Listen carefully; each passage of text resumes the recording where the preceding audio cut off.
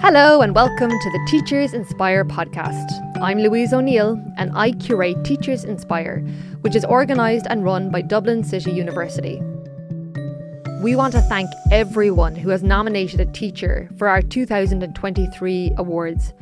Each one is so special and I'm really looking forward to sharing some of them with you in the coming weeks.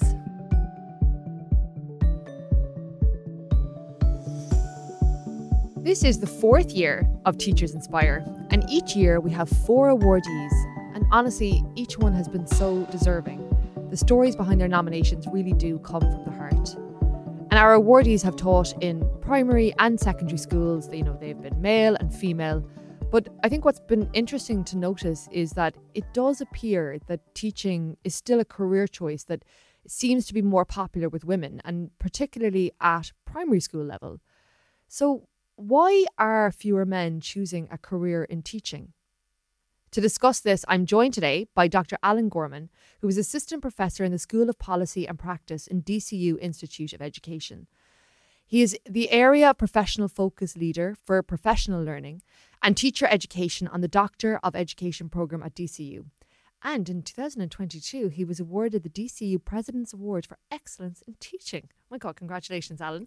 And so welcome to the Teachers Inspire podcast, Alan. And before we get into our chat, I just want to listen to a very short interview that our producer, Elaine, produced with a newly qualified primary school teacher. My name is Alex Finnegan. I am a primary school teacher. My first year teaching in St Mary's Parish Primary School in Drogheda, County Louth, and we're here in my classroom after the day has finished, and it's lovely and quiet now compared to what it was earlier on. I've always wanted to be a primary school teacher since I was in primary school, and I would say it's the experience I had in primary school was nearly all positive. I had a lot of great role models to look up to. All the teachers I had were absolutely fantastic, and I never really seen myself doing anything else other than primary school teaching.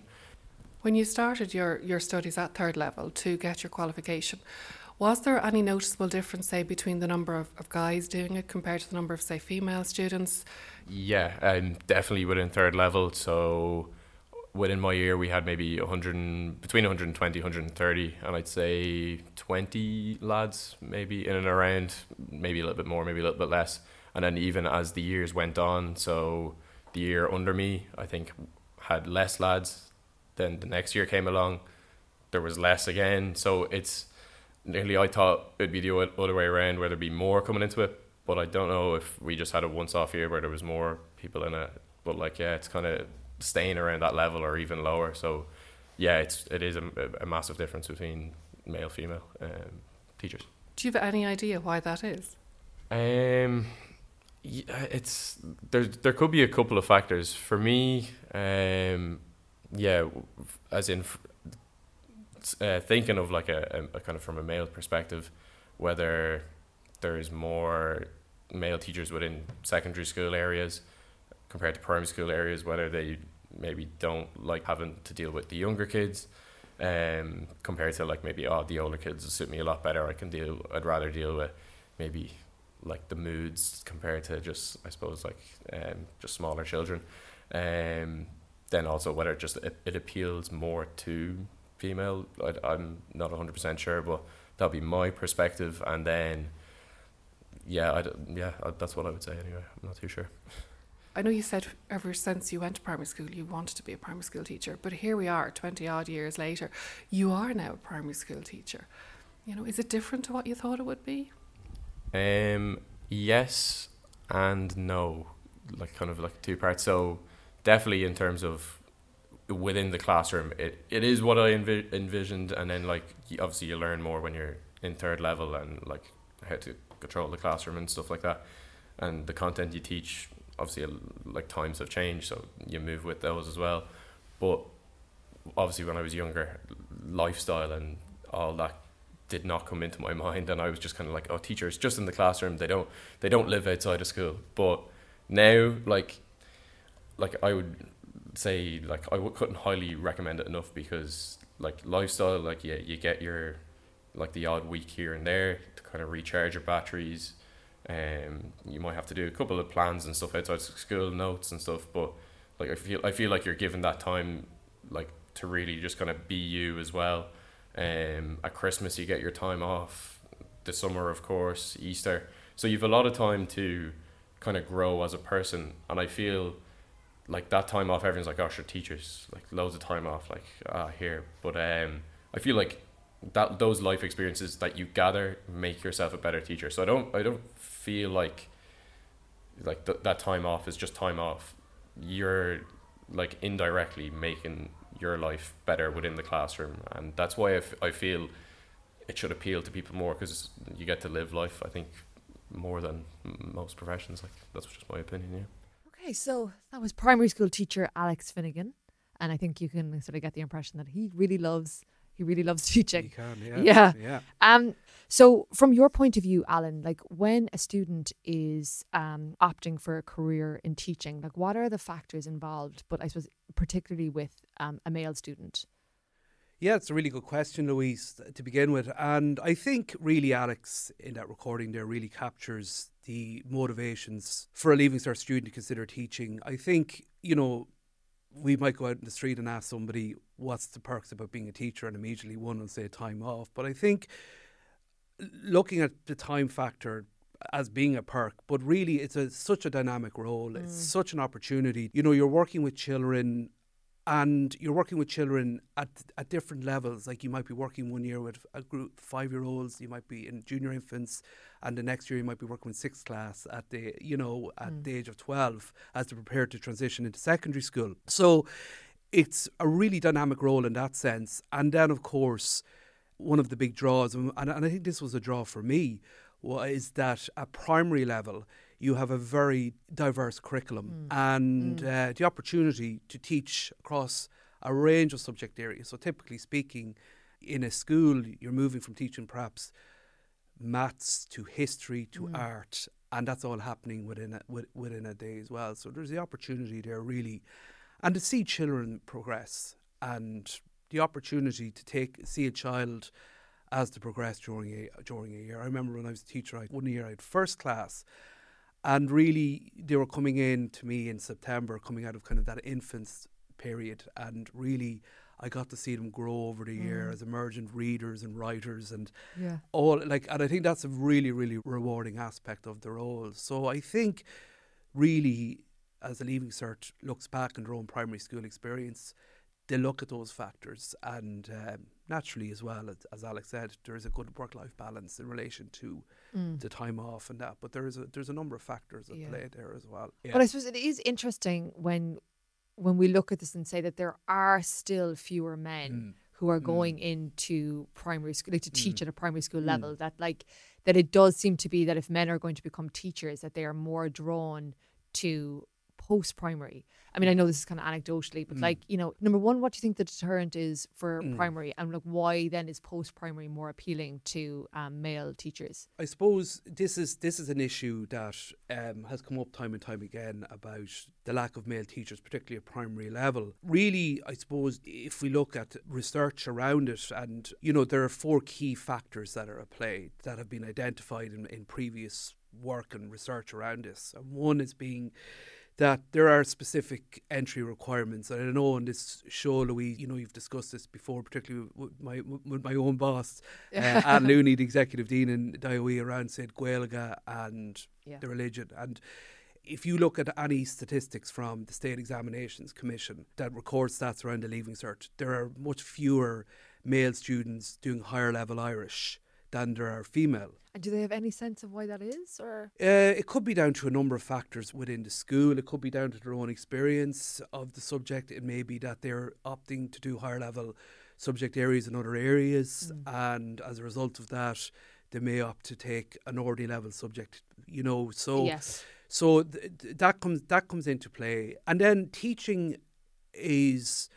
We're very fortunate in Ireland. Like, really, that teaching remains to be a very competitive course at undergraduate level. Like we see every year, it's very high in the CAO system, and that can create a barrier.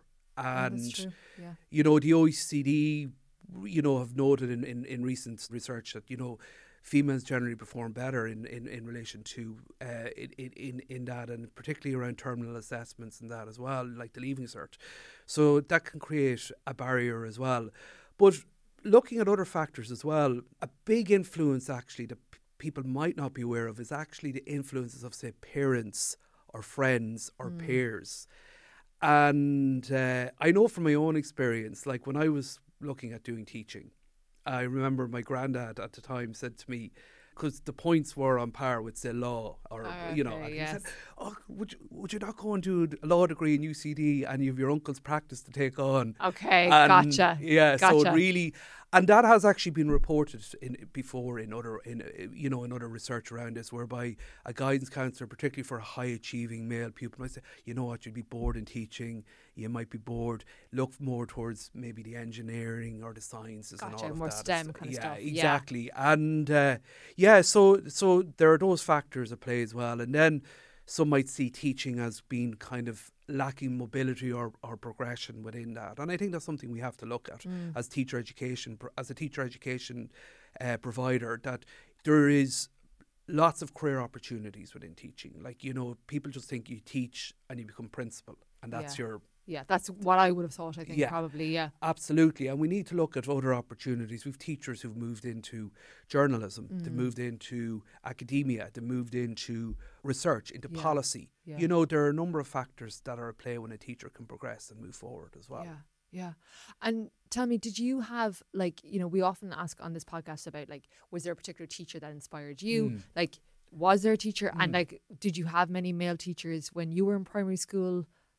Yeah, so I was in a very small country primary school in Westmeath, where I'm from, and I had a male teacher in first class, two male teachers in first class actually, and one had moved because he got a permanent role elsewhere, and again in fourth and fifth class. Yeah.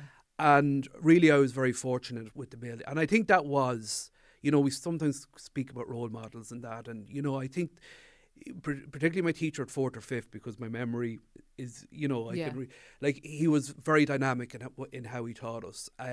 Excellent at teaching drama, excellent at teaching physical education. We really got the full curriculum. Yeah. What was his name? Or do you want to say? I hope he doesn't mind. He's a principal in Mullingar, Michael Malloy. I think no one minds getting a compliment. I think you're okay. Yeah, he's principal of a new large school, Holy Child in Mullingar. Then I went to a post-primary diocesan school in Mullingar, and I had a lot of male teachers as well. So I was, I suppose, through primary and post-primary, I did have that experience. And sorry, did you say that? Did you go to a mixed school or an all-boys school? All boys. See, I went to a mixed primary school. You went to a mixed primary school. Sorry, an all-boys post-primary. Yeah, because I went to a single-sex convent primary school, and all of the teachers were female, and I wonder, would that? Yeah. Like, would there have been a situation where a male teacher would have been?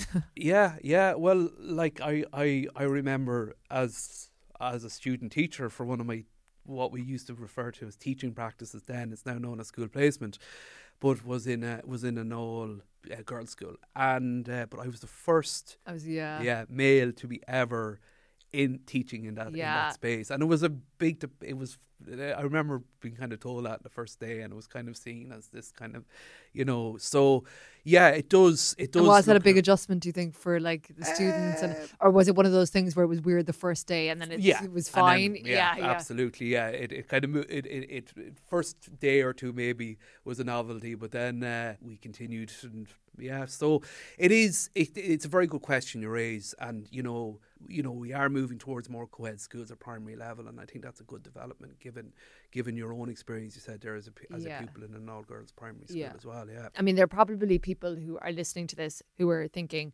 well, I mean, really, like, what does it matter? Like, what gender our teachers are, and like, does it impact, the experience of the children or the quality of their education? I mean, it's widely debated. Widely debated. In if you look at the research literature around all this, it's widely debated. We've colleagues who've really studied this. I know Galway, the School of Education in Galway, Manuela Hines and Elaine Keane have really, they really get into kind of looking at this. And the debate is those that would be those that would question it would be very much around this idea of, say, role models, or there's ambiguity around that, and it could be argued that it actually doesn't have an impact at all on a student achievement. But while others would say it's important to have diversity within the profession, it's important to have diversity at different levels, and naturally, you know, they might argue that it's important for maybe a male pupil. He might be having difficulties in the school, and he may be able to identify with a male teacher in relation to that. So there are the debates around it, and it continues. Yeah, I mean, I suppose that makes sense. I mean, if I thought about, you know, a young girl who was in a school and all of her teachers were male, I mean, we would think about, you know, representation and, like, you know, I suppose even encouraging, you know, for students to go into education. If you see someone that you can identify in that way, you know, it's like, well, she can do it, then I can do it, you know, like, so, like, would you think it's fair to say that, like, perhaps a reason why fewer men are going into teaching at a primary school level is because they didn't see it, to sort of believe it at that age, because there were fewer. You know, it's kind of a absolutely. Chicken and egg situation. And that is a big argument around the need kind of to have perhaps a role model as somebody that they can see themselves as. You know, I go back to my own experience looking at Michael Malloy as a teacher of mine, and I was like, actually, you know what, I'd like to be kind of that kind of dynamic teacher. And that is unpacked in the literature around kind of the importance of having role models and the importance of being able to look or identify with somebody in that regard as well. So it is important to look at, you know, to have diversity within the profession as and well. Not just in gender, like, you know, in terms of, like, race and, like, you know, ethnicity and abilities, all of those things. Absolutely. And again, and I know you've unpacked this, and in terms of, you know, the barriers there to open up the profession to many, and then kind of remove those barriers for those that want to be a teacher. But the barriers that are in place are preventing them to be a teacher. And do you think, like, is DCU doing anything in particular, I suppose, to remove those barriers or to help encourage more people to consider teaching as a career? We are, like, this, like, our dean has been excellent in terms of leading the institution in supporting kind of diversity. And, you know, through various approaches, like, for example, DCU now is working very closely with FET, the FET Further Education sector.